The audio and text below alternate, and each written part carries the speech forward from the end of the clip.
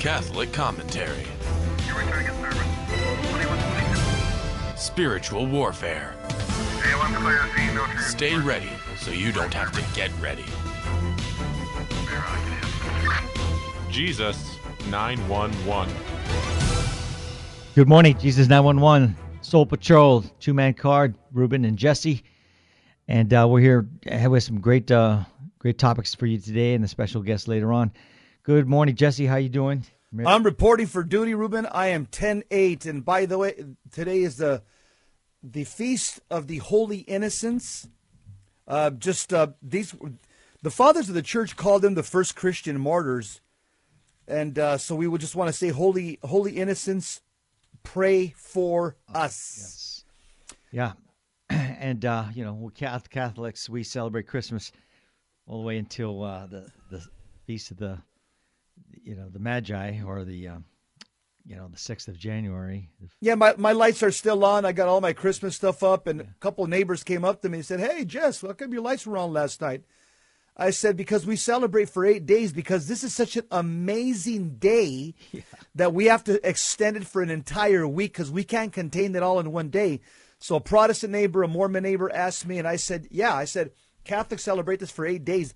They go, really? Well, that's interesting. I said, yeah, kind of like the Jews. I said, the Jews have wedding celebrations for 7 days, so we just beat them by 1 day.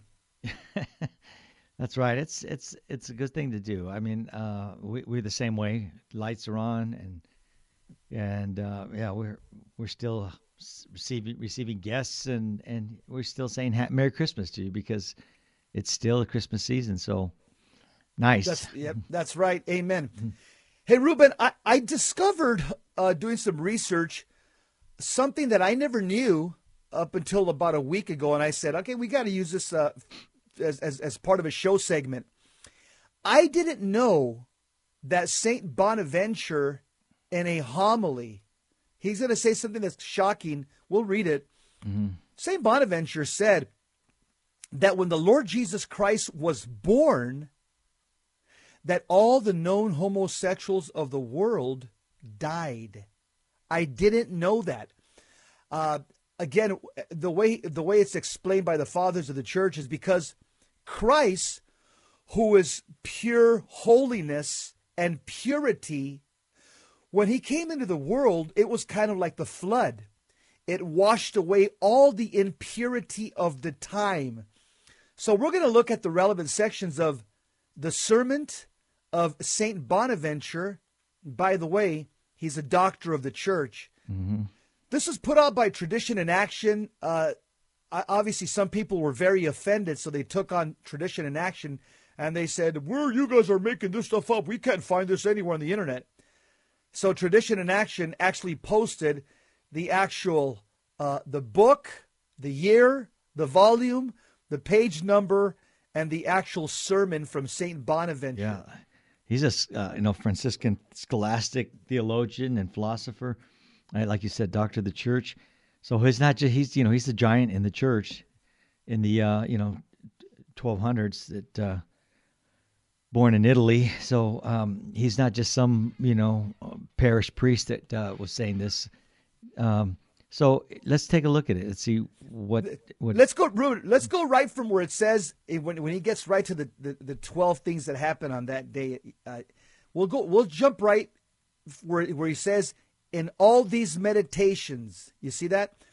He says, go ahead, Jess. Yeah. In all these meditations, our souls should bless God on this day. Okay, this is the sermon of Saint Bonaventure, doctor of the church. He says, and he's talking about the birth of Christ. On this day, he, Jesus, liberated his city, showing his majesty to a sinful nation, not only by sending his son to be born, but by bedecking and adorning the day, hour, and time of his nativity with miracles. The miracles shown to the sinful nation at the time of the nativity of Christ are these, according to various histories. Number one, then we'll just go back and forth. First, a fulgent star appeared in the sky in parts of the east, which displayed the form of a most pure infant, and over it was a shining cross to signify that he who was born would spread his doctrine, life, and death throughout the whole world. And second, in the middle of the day from Capitoline Hill in Rome, a golden circle that appeared near the sun was seen also by the emperor and the Sibyl, and in it was a most pure virgin giving birth to an infant, signifying that he who was born was the monarch of the world and came to demonstrate the splendor of the paternal glory and figure of his substance. Third, the temple of peace in Rome fell to the ground. Think about that when Jesus was born. When it was built, the devils were asked how long it would last, and they responded that it would stand until a virgin gave birth to a son, as a sign that he who was born would destroy the works and practices of vanity. Wow, that's powerful. And then fourth, in Rome, a large gush of oil sprung up from the ground and flowed into the Tiber to show that a source of piety and mercy had been born. Fifth, on the night of the Nativity, the Vinae Engadi, from which perfume is made, sprouted, flourished, extended its branches, and produced a scented liquid, so that he who was born would make the spiritual world flourish, grow, and give fruits, and its fragrance would attract the whole world. The sixth, 30,000 criminals were killed by the emperor to show that he, Jesus, who was born, would subject the whole world by his faith, and that the rebels would be lost in hell. Seventh, this is the big one here. This is the drum roll moment. Some people are going to fall off their chair here. They're going to say, oh no, I'm offended. Seventh, all the sodomites in the whole world died, both male and female, according to St. Jerome. So you got a second doctor of the church saying this. According to Jerome, commenting on the psalm, the light was born for the just, which shows that he who was born came to reform nature and to promote chastity. So you got two doctors of the church who have said this in homilies, that all the known homosexuals, both male and female, at the birth of Christ died at that moment. Man, it makes sense, what he did to Sodom and Gomorrah. So, yeah, it does make sense. And Jesus wasn't born into the world at that point. So, wow, that's the first time I'm hearing this too, Jess. And the eighth, brute animals spoke in Judea, among them 2 oxen, to make us understand that he who was born would transform the most bestial men into rational persons. Ninth, all the idols of Egypt were destroyed when the virgin gave birth. According to Jeremiah, that sign was given to the Egyptians to make them understand that he who was born was the true God and the only one worthy of adoration with the Father and the Holy Spirit. And the 10th, when the infant was laying in the manger, the ox and donkey knelt before him as if they had reason and adored him, which makes us understand that he who was born would call both the Jews and the Gentiles to his religion. 11th, the whole world was in peace as described, to show that he who was born would love and promote universal peace, and that his elect would enjoy eternal peace. And the 12th, in the east, 3 suns appeared in the sky, which progressively merged into a single celestial body to show that by the birth of Christ, the world would be informed of the triune God, and that divinity, spirit, and flesh had been united in one person. About all these things, St. Bonaventure writes, our souls should bless God and venerate him because he liberated us, and his majesty was shown to us, a sinful nation. And then he actually dates it.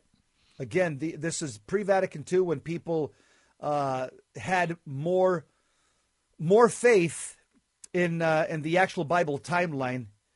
He writes, the Lord Jesus Christ was born in the 5,199th year after the constitution of the world, after the constitution of the 750 gens of the city of Rome, in the year of the 194th Olympics, in the 42nd year of Emperor Octavianus Augustus, in the 39th year of the reign of Herod of Ascalon in Judea, on the 8th day of Calendus of January, having Cyrenius as governor of Syria. Why does St. Bonaventure go through all this specificity?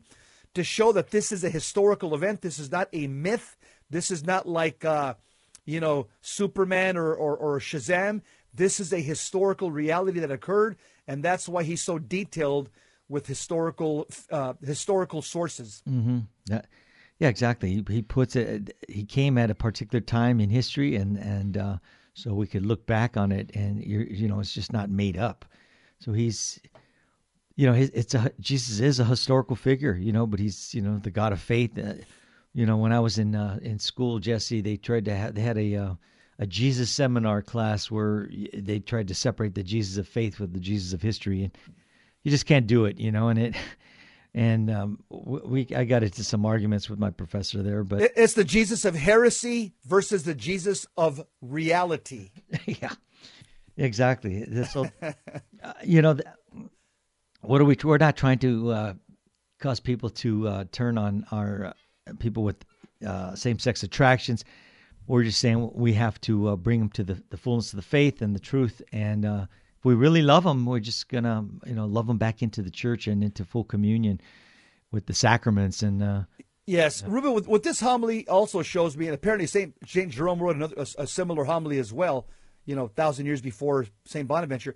What this shows me is that what the Supreme Court did several years ago is one of the most egregious Supreme Court decisions that offends God to no end. Oh, yeah. And again, it just goes to show you the Supreme Court is not the final court of last resort. Maybe here on earth it is, but there's a higher court. And certain things that the Supreme Court rules on, God is going to overturn one day.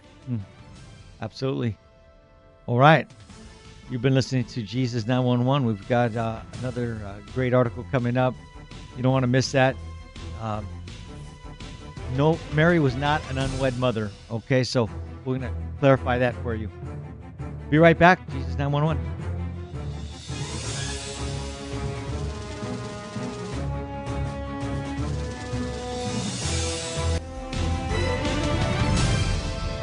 Now, back to Jesus 911. If this call is not an emergency, dial 888-526-2151. Jesus 911. We are back, Two-Man Car. And here in the Feast of the Holy Innocents, we're talking about Mary. And was Mary an unwed mother? Sometimes our Protestant brothers get this mixed up. And even Catholics who don't know any better, that maybe they be using a translation of the Bible that is not so good, and makes it pretty difficult to discern what is going on here. So let's jump right into it, my friend. Let's do it. Two of the most important Bible passages at this time of the year are Luke chapter 1, verses 26 to 38, and Matthew chapter 1, verses 18 to 25. Both of these passages trace the angel's message of the incarnation to the Virgin Mary and Joseph. Yet as familiar as these passages are to most of us, especially Catholics, many of us can scarcely understand what's going on in either passage. For example, were Mary and Joseph married at the time of the Annunciation? Why does Matthew refer to Joseph as Mary's husband, and yet common translations of Luke have Mary saying to the angel, "I have no husband," in Matthew 1:19 and Luke 1:34? What does it mean that Joseph took his wife, or that Joseph knew her not until she had borne a son, in Matthew chapter 1, verses 24 to 25? So to answer these questions, as we continue to reflect on the Christmas mysteries through the close of this joyful season, we need to learn to read these scripture passages with Jewish eyes. Yes. So Jewish weddings, they have two distinct stages, the Kedushin and the Nisuin. After the first stage, there's a legal marriage that only death or divorce can break. But these days, two stages typically occur in a single ceremony. But because bachelor pads, quotes, bachelor pads weren't really a thing in antiquity, first century husbands had a short time, upwards of a year, after the wedding to prepare a home for his new wife by bringing his wife into the home and beginning married life together in Nisuin. The marriage process was completed. So when we hear Jesus saying, in quote, "In my Father's house are many rooms. If it were not so, I would have told you that I go prepare a place for you. And when I go and prepare a place for you, I will come again and I will take you to myself, that where I am, you may also be. You may be also." John 14:22 and 3. So we should recognize the marital imagery here. He's saying to the church that she's already his bride, and that this life is the short space between the Kedushin and the Nisuin, the wedding ceremony, and the marital homecoming. That's a deep understanding, Reuben. That passage makes sense to me. It's that whole marital imagery about the two phases of the Jewish marriage. Yeah, and a lot of our Lord uses this imagery even in our liturgy. It's the marital union of a betrothed to the betrothed, the husband and the wife.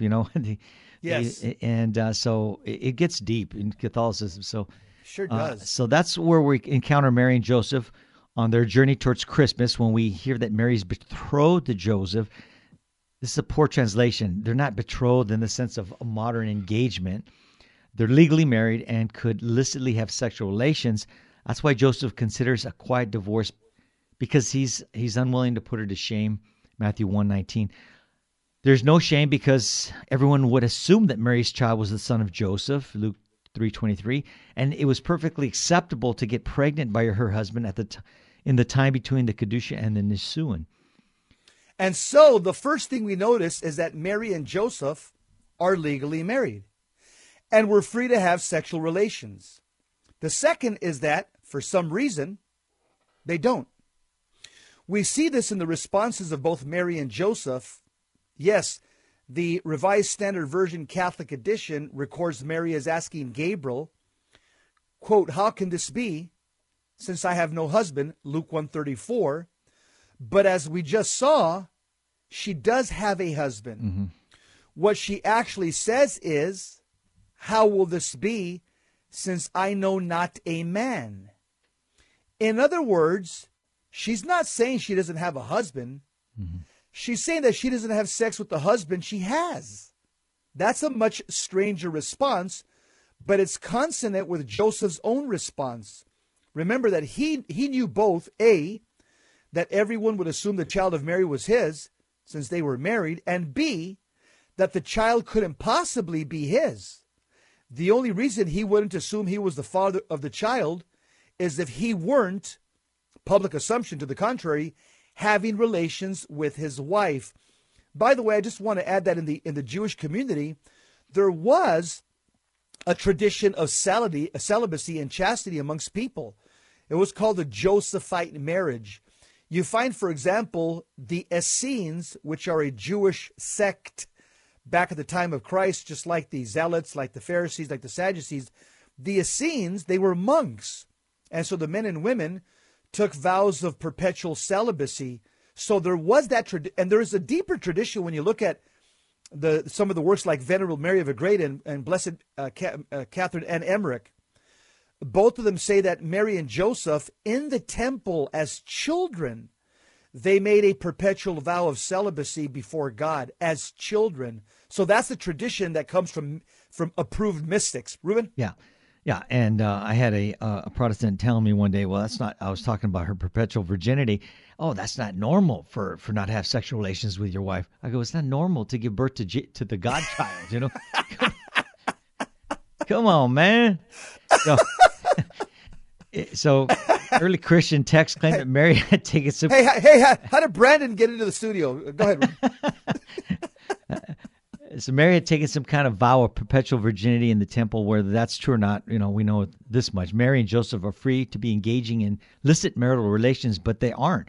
They aren't at the time the angel Gabriel shows up, and they aren't after the Nisuin when they start living together. So here's where things get really odd. Matthew tells us that Joseph took his wife, but knew her not until she had borne a son, and he called his name Jesus. Matthew 1:24-25.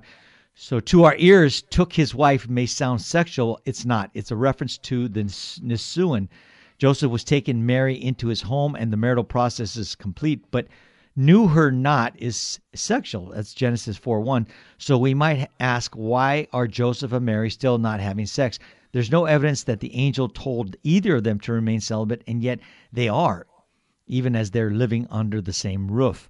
So protesters or Protestants, typically same thing, typically gloss over all of this because they're fixated on one word, until.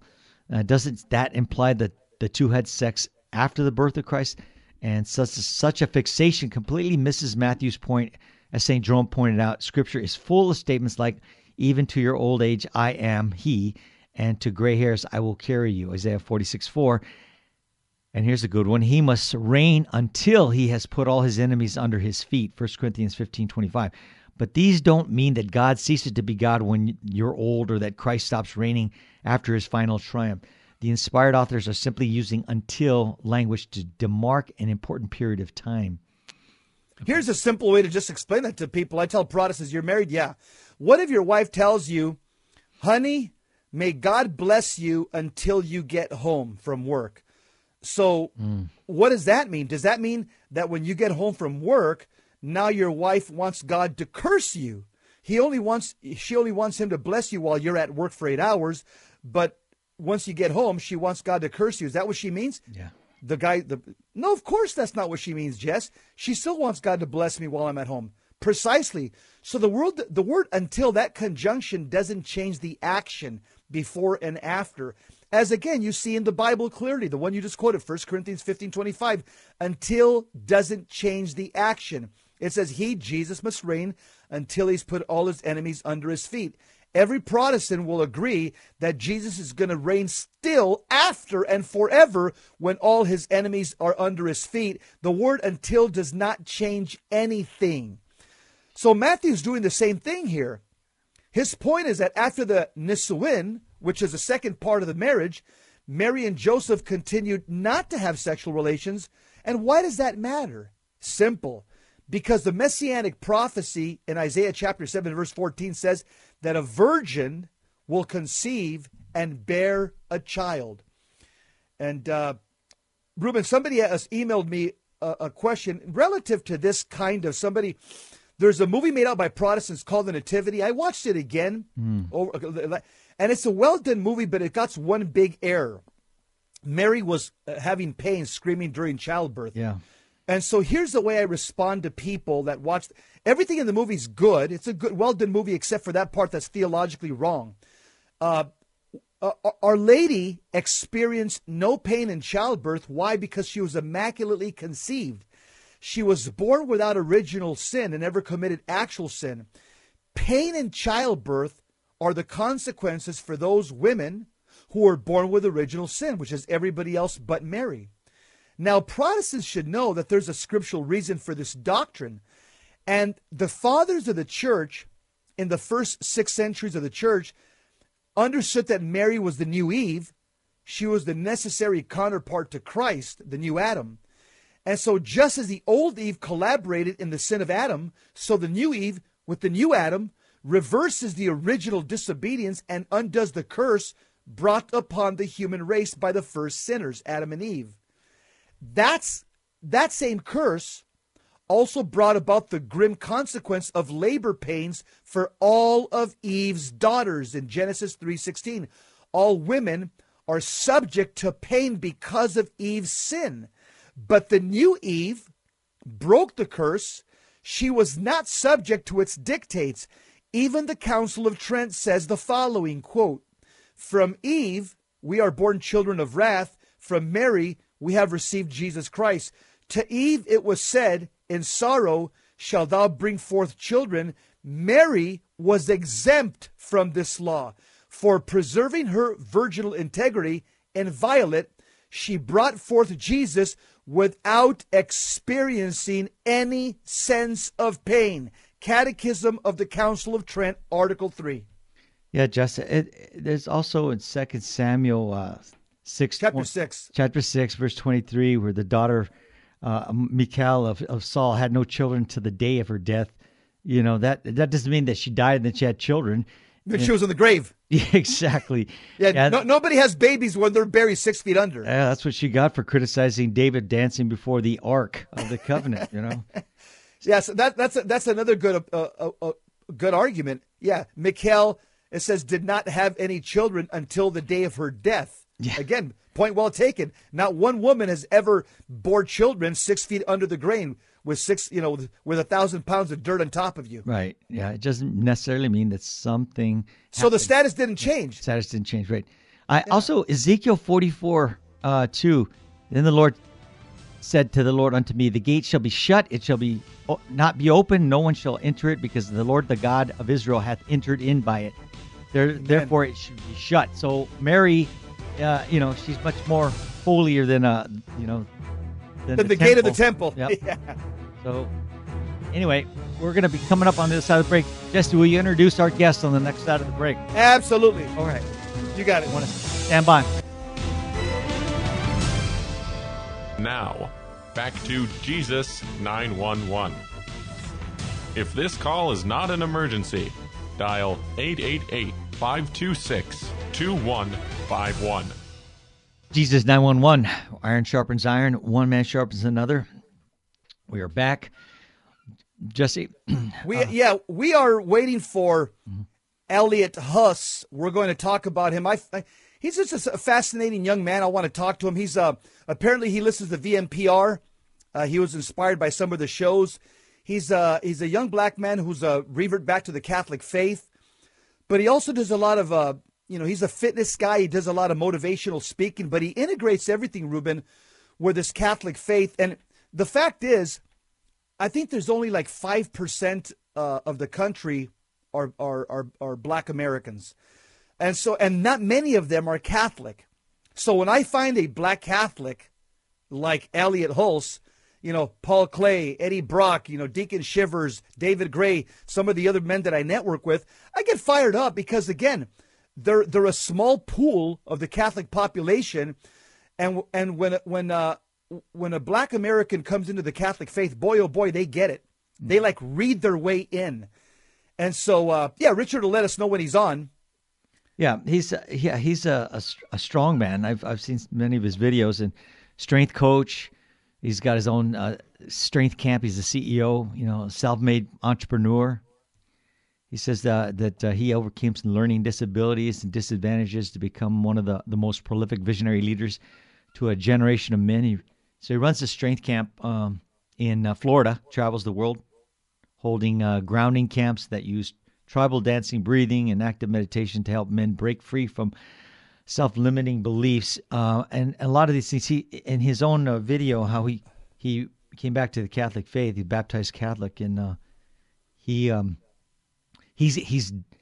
looked at a myriad of other religions, Eastern religions, and even some religions that weren't so good for him, pagan religions and whatnot. So he's come full circle. He's even looked at some, Protestant groups. Listening to his video, he credits reading the early church fathers and started getting into the Orthodox teaching. There it is. Yeah, the early. Ruben. That's the key. Is like Pat Madrid says, my friend. He says, I've never met a Catholic who's read their way out of the church. Yeah. In other words, everybody that you hear that comes in, like Elliot and others, or comes back home, again, they become readers. They roll up their sleeves and they say, you know what? It's time to investigate. Who is this Jesus? What does he mean to me? How is he relevant? And did he start a church? Mm-hmm. And when you start asking those questions, Ruben, what's gonna happen to you is what happened to Elliot, Jeff Cavins, and the list goes, Paul Clay, the list goes on. You're gonna come circle back to the Catholic Church because there's several things you're gonna discover. Number one is that Jesus Christ is the only Savior of the world, period. Nobody even claims to be a Savior. Buddha, Muhammad, Confucius, Zoroaster, Gandhi, nobody even claims that title.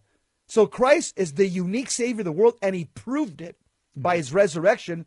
And then the second thing is, like we were talking in the first two segments about marriage, Jesus is married. He married a church. It's called his bride. And, our Lord doesn't, he's not a polygamist. Okay. He doesn't have many wives. And so it's these two things, I think, that bring people back home once they see, wow, this church has been around for a long time. And number two, there's nobody like Jesus. When you start discovering who he is, you say, there is nobody like him. Richard, is any success with getting Elliot? Yeah, Sounds good. Okay, no Jesse, problem. his family's from Belize. So Belize is down there in South America next to Okay. Honduras and Guatemala. So it's primarily Catholic. It's it has a large Protestant population, but there's a lot of Catholics down there. So, they came to America, and he actually was in New York at one point, and came back down to Florida. His parents wanted to be there, so he brought his wife and 4 kids over there. And it's interesting to hear his his spirituality, his journey back to the faith. And I saw that on YouTube. But he has a lot of the values that I have. And in fact, he makes a comment in one of his other talks that he says to decide on your core values first, and then build a business you could fit around it. So your values, are your values are what you say or what you do, and obviously they're what you do. So if you're living outside of your values, your life's going to be pretty messed up. And so he even talks about how it is important to be living in alignment, with the way you want to be living. And he's also talked about a non-job, and because he's an entrepreneur, so he's not into the path of following like the 98% of us who've been taught to go to school, get good grades, and so you can get a good job with benefits and perhaps a pension, and then work 30, 40 years, maybe 50, and then retire with have a few years left at the end of your life. So he knew early on that it wasn't something that he wanted for himself, and I believe he saw his uncle walking around with a like a gym bag or not a briefcase, and making his own hours, and he said he wanted that. So something to think about, because a lot of times jobs are for single people. You hear that because typically, Jesse, in today's world, husbands and wives need to both work to make ends meet. Especially if you live in California. Yeah. Thanks, man. Always sticking the knife in my back. No. In other places, I mean, they get. That's why a lot of people, like for example, a friend of ours, Tim Gordon, was on the show. That's why he says, he ended up moving out of California. Now he lives in Tennessee. He keeps his wife at home. They got 6 kids, and he can do it. He can he can make the payment every month. You know what I'm saying? That's good. That's good. Yeah, because what happens is the husband goes to work, one way, and the wife goes to work the other way, and man, you're separated. You're divorced for 8 to 10 hours a day. You come back for the last couple hours of the night, and a day in, a day out doing that, and it makes it tough. And you hear people saying, "Well." Ruben, and I'll tell you something else, just realistically, just talking before Elliot comes on, just, seriously, man-to-man talking. Here's one of the dangers also of having your wife working when she doesn't, let's say she, I know, I get it. Sometimes they have to. I get it. I totally get that. But, and you know as well as I do, if your wife is pretty, like yours and mine, and the type of people there are in a lot of these jobs. Okay, we've been around them. Hey, dude, they're dogs. Perros, yeah. And they're just constantly, you're away from them for 8 to 10 hours, and they're constantly just flirting with them. And so, again, that is one of the because, Ruben, I've seen good women, won't mention any names, good women of guys that we know, they're stay-at-home moms, even homeschooling, and all of a sudden they say, you know what, I think I want to go work, help you out, honey. I'm going to put the kids back in school. Sure. Yeah, we could use the extra money. And their marriages just went kaput. They started having an affair. They're out of the house. They're getting hit on by all these men. And all of a sudden, they're seeing each other in divorce court. And these were once upon a time happy homeschooling families that were Christ-centered. But again, just the attraction of the world, just being around a bunch of men, and just that temptation is not good for every.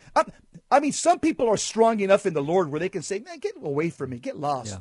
But not all people are that strong, Ruben, to be constantly being flirted with and tempted for 8, 10 hours a day, year after year, and not succumbing to the pressure. Yeah. You got to be strong in sacramental grace and strong in your prayer life. Right. And then when you're not hearing, the nice things from your husband because he's gone off to work and working overtime and whatnot, and then you start to, hearing these compliments from someone else, and next thing you know, and especially this age with social media, and there's a lot of relationships that are fostered on like Facebook, and I know a friend of ours who reconnected with an old boyfriend from high school and left her husband, and she found a reason. There's always you could think of a million excuses, but why you're doing it, and you better explain that to our Lord, because He established marriage for eternity, for not eternity, but I mean in this world. You're speaking like a Mormon right now, Ruben. Yeah, I know. I had to catch myself. We're not married in heaven. Yeah, there is no marriage in heaven. Right. I caught myself though. See. Yeah, no, you did. It was because my heresy antennas went up. Yeah. So Ruben, here's something else that I want to mention about what you just said. That's why it is important as men, be romantic. Say nice things to your wife. Because, again, there's other people that may be saying nice things to her. You know what I'm saying? Yeah. Here he is. I see the man. Elliot Hulse, welcome to the Jesus 911, my friend. Can you hear us? This is great. Thank you for having me on your show. I've really enjoyed watching you over the years, and it's a pleasure to be here. Hey, well, I'm here with my partner, Ruben. We worked together in the Sheriff's Department many years ago, and both of us have been wanting to get you on. Talk to us about how you, as a motivational speaker and an entrepreneur, probably a man of the world, how did you make that U-turn and come back to the Catholic faith with so many options out there, with the glamour of the TBN channel, with the attraction of just secular humanism and Islam growing in the black community? How is it that you found your way back home, Elliot? Well, there's a grace that I was given at an early time when I was a baby. I was baptized. As an infant. Amen. Now I know why infant baptism is so important. Awesome. When I was in my search, I realized the things I was doing wasn't working, and the call to repentance came upon my heart, and I didn't know where to begin. And I began to explore and ask God to guide me in this repentance and turning my life around. And Elliot, hold the thought.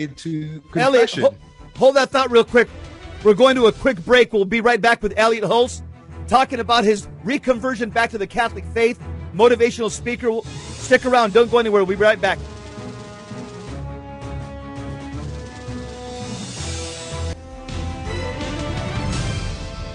Now, back to Jesus 911. If this call is not an emergency, dial 888-526-2151. Jesus 911, we are back. We have a special guest, Elliot Hulse. Elliot, good to meet you. I've been a fan of yours, watching some of your videos, and you're a man's man, and you've got a movement to get people, especially men, back to becoming the men they're called to be. And so I applaud you for that. And you and I have something in common. I was a trainer back in my days before I was a cop, and worked in the health club business and did some personal training and amateur bodybuilder. So, I'm enamored with a lot of your feats of strength and things of that nature, but especially your return back to the church. Amen. Elliot, you got a special focus on reaching out to men. Where was that born from? Because I know this. I mean, we know amongst the black community there's a high rate of fatherless homes. And we know that the message of the Catholic faith is a message of family and unification and love and relationship with God. What was it that has impelled you to reach out to men like you do and try to instill in them a life of virtue? Where did that come from? Well, the first thing I have to say is that I've been graced with a good father myself, a strong leader in the home, something that most young men my age didn't have. And I remember growing up being a little resentful of my dad because he was so strong and strict. And I would even kind of want my friends' fathers who were sort of weaker and were able to push them around a little bit more and had less boundaries. So as I got older and I began to look at how our lives differed, how the life of me, who comes from a family with a strong father, and the lives of my friends who grew up with weak or absent fathers sorted to take there was a divergence. I began to realize that the young men that I mentored to are really suffering because of a lack of strong fathers in their homes. So I kind of was just sort of thrown in that place because they were asking me questions and I was available to answer them with that fatherly wisdom. Elliot, do you see that what you do is kind of an apostolic work? I mean, using, again, the whole, personal fitness and your motivational speaking. Is there an element, would you say, that this actually is part of a ministry kind of veiled in your business? I didn't know it was before my reversion, but now that I can look back, I could see what God was doing in my life and through me, so I can take an active participation in it. So as I'm moving forward and continuing in my work and allowing God to guide me, I realize more and more how important marriage and family and fatherhood are to the mission that I'm on here. Hey, Elliot, I had a question for you. In listening to your video on your reversion back to the Catholic faith, you mentioned near the end of it that you found the traditional Latin Mass, and that it really you gravitate to that. I know that you have a parish nearby, and you have your kids going there, but comment on that, because both Jesse and I we attend the Latin Mass, and I've been doing so for over 25 years. So from a paramilitary background, I like the precision of the Latin Mass, and so what was what drew you to that as well? Well, my first experience coming back to the church was reconciliation. I went and confessed, did general confession at my local church. I didn't know where else to go. Right. It's a Novo Ordos church, and I did fall in love with the Novo Ordos Mass. It's the one I grew up with in the 1980s, so I really didn't know anything different. Mm-hmm. And it was reverent, it was pious, I appreciated it. Mm-hmm. But then I started watching you guys. I started watching Jesus 911. I started hearing about Father Ripperger. I really got catechized through YouTube. And it was through watching all of the YouTube videos, on Sensus Fidelium and Jesus 911, that I learned about the traditional Mass. And I went and I attended one that was nearby. And I enjoyed it. I really enjoyed the reverence. I enjoyed the sounds, the symbols. There was just so much. The ritual was so much richer. Mm. We moved since then, and now I live in Lake County. That was over there by Tampa Bay, and I just found a Novo Ordos Mass, but with a lot of reverence. They do a lot of traditional things, but everything's in English. Mm. So I seem to have found a nice in between. Okay, Elliot, what would you say is your main focus in your business? Everybody has obviously the end game. What is your end game? Is your target customer the American male? And what is it that you're trying to impart on them? Yes, it is men and making men strong again. And I see that to that end, it's about marriage and family. We're suffering as men because we don't have fathers. We don't have strong fathers because we have weak families. We have weak families as a result of feminism and the breakdown of the family and abortion and contraception and all these various things that we sort of take for granted. Began to see how the men have really fallen into the snare of chasing women and promiscuity. And that's what's leading to bad relationships between men and women, but obviously bad parents that don't raise strong men that perpetuate the issue that we're dealing with. Hey, Elliot, I know you're married with, I believe, four daughters? Is that you have? Yeah. 3 daughters and a son. Oh, okay. 3 daughters and a son. Yeah. So how was your wife? Did she follow you to the Catholic Church, or was there some pushback at all from her side, or how did that go? when you say, "Hey, honey, I'm Well, there's so many graces that followed us. It's incredible. As a 20-year-old into my 30s, I was a seeker. So I had been a part of a few different Christian denominations. I even became a part of a Baha'i church. I was into the New Age. I was basically into everything except the gift of Catholicism that was given to me during the baptismal sacrament. So I was everywhere except there. She followed me from end to end. In fact, she went, when we were in college, she knew that I was baptized and confirmed Catholic. She went and got baptized and confirmed. Then later on, when I was exploring other faiths, she just went with me. When I came full circle and realized or remembered that I'm Catholic and that she's Catholic too, it wasn't very difficult to point that out and for her to acknowledge the fact. Yeah.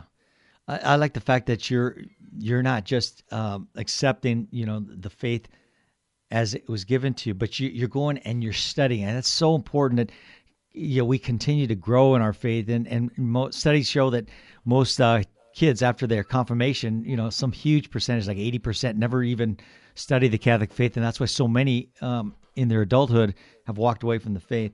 So, kudos to you that you're delving into it, because. And what you mentioned in your story is that it was the early church fathers that really drew you back to the original faith. And so, can you comment on that? Because so many people don't even take advantage of the early church fathers. Talk to us about that. Right. Well, so when I was dabbling with the New Age, I had come across the idea of spiritual fasting, right? And so, Buddha fasts and the Hindus fast. And so, that's what the New Age was doing. So I decided to do that. And I did it for a few years, but something was growing in my heart where I wanted to approach it from a Western perspective, not necessarily a Christian perspective, but Western. I wanted to know where the fasting tradition in the West began. And that's what brought me to learning about asceticism and the early church fathers, the desert fathers, these men who dedicated their lives to worship through asceticism and fasting. And it was during that season of my life that I began practicing fasting, spiritual fasting, and that allowed my heart to be open to God's prompting of reversion. Elliot, I got to ask you this question. Has the Black Lives Matter movement, has it been a boon to the Black community, or has it been a detriment to the Black community? Well, it is what feminism is to the female community. It's a Marxist ploy, a plot to destroy, and it's a subversion of the mind and heart. And we've been prepared for it, and people will just eat it up, gobble it up as quickly as it's served. But obviously it's wrong and inefficient. It doesn't line up with true virtue and justice. So, and then what we have to really do is look at where it comes from. And I've watched enough of you guys speaking about communism, and I've heard Chad Ripperger talking about it. And I understand that Black Lives Matter is nothing but a brainchild of the Marxist indoctrination that is ultimately leading to communism.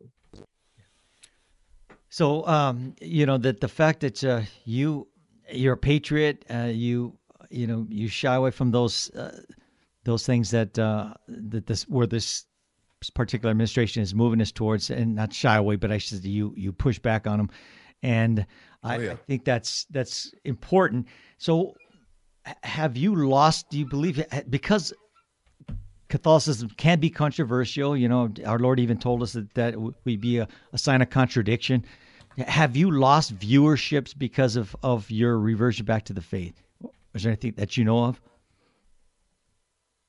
Yeah, I have. And I just think of it as a pruning process, right? When a tree is first growing, you've all these different wild branches and stuff. It's okay.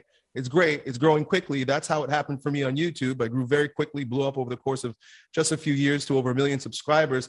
But then I realized at this point, not everybody's supposed to be there, and that's okay. So just like a good gardener, that plant needs to be pruned, and there's some people that just need to be cut off, and I'm okay with that.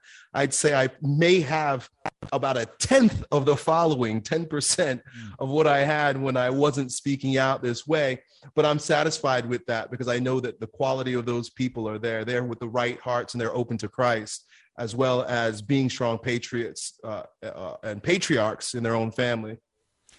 Elliot, one quick message, 30 seconds to Catholic men out there. What would you say to Catholic men from your heart to their heart? I think that worship is the foundation of our lives. We can get so caught up in doing as men. There's so many things we want to do and we can do better. We can fix, right? We're fixers. But what I've started to discover is that through worship, through having an altar, through praying the rosary, we make most effectual change. Amen. Elliot Hulse, keep up the good work, my friend. We'll have you back on Jesus 9-1. We'll have to do this again. That's a wrap. Up next, Gary Michuta, Hands On Apologetics, coming to you from the Midwest Command Center. Ruben Av and myself, we are EOW, End of Watch. We're out. God bless you. God bless. Nice meeting you, Elliot. God bless.